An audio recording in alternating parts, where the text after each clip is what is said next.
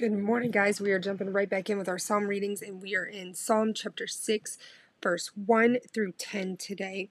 I just love these psalm readings, by the way, because it literally we've had an episode about this before, but if you're struggling to pray, right? Like, I know that's a big struggle for a lot of people. It's a huge struggle for myself. If you're struggling to pray, there's a psalm for that.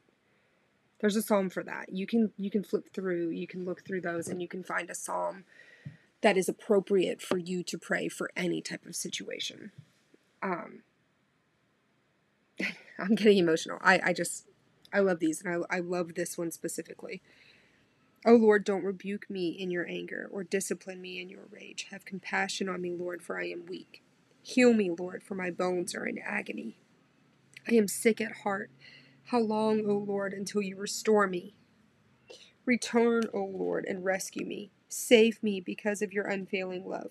For the dead do not remember you. Who can praise you from the grave?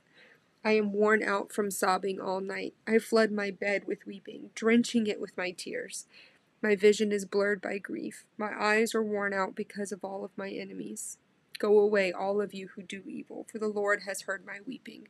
The Lord has heard my plea. The Lord will answer my prayer. May all of my enemies be disgraced and terrified.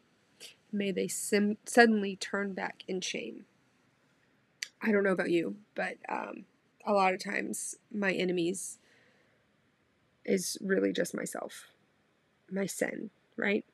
My flesh that I struggle with on a daily basis.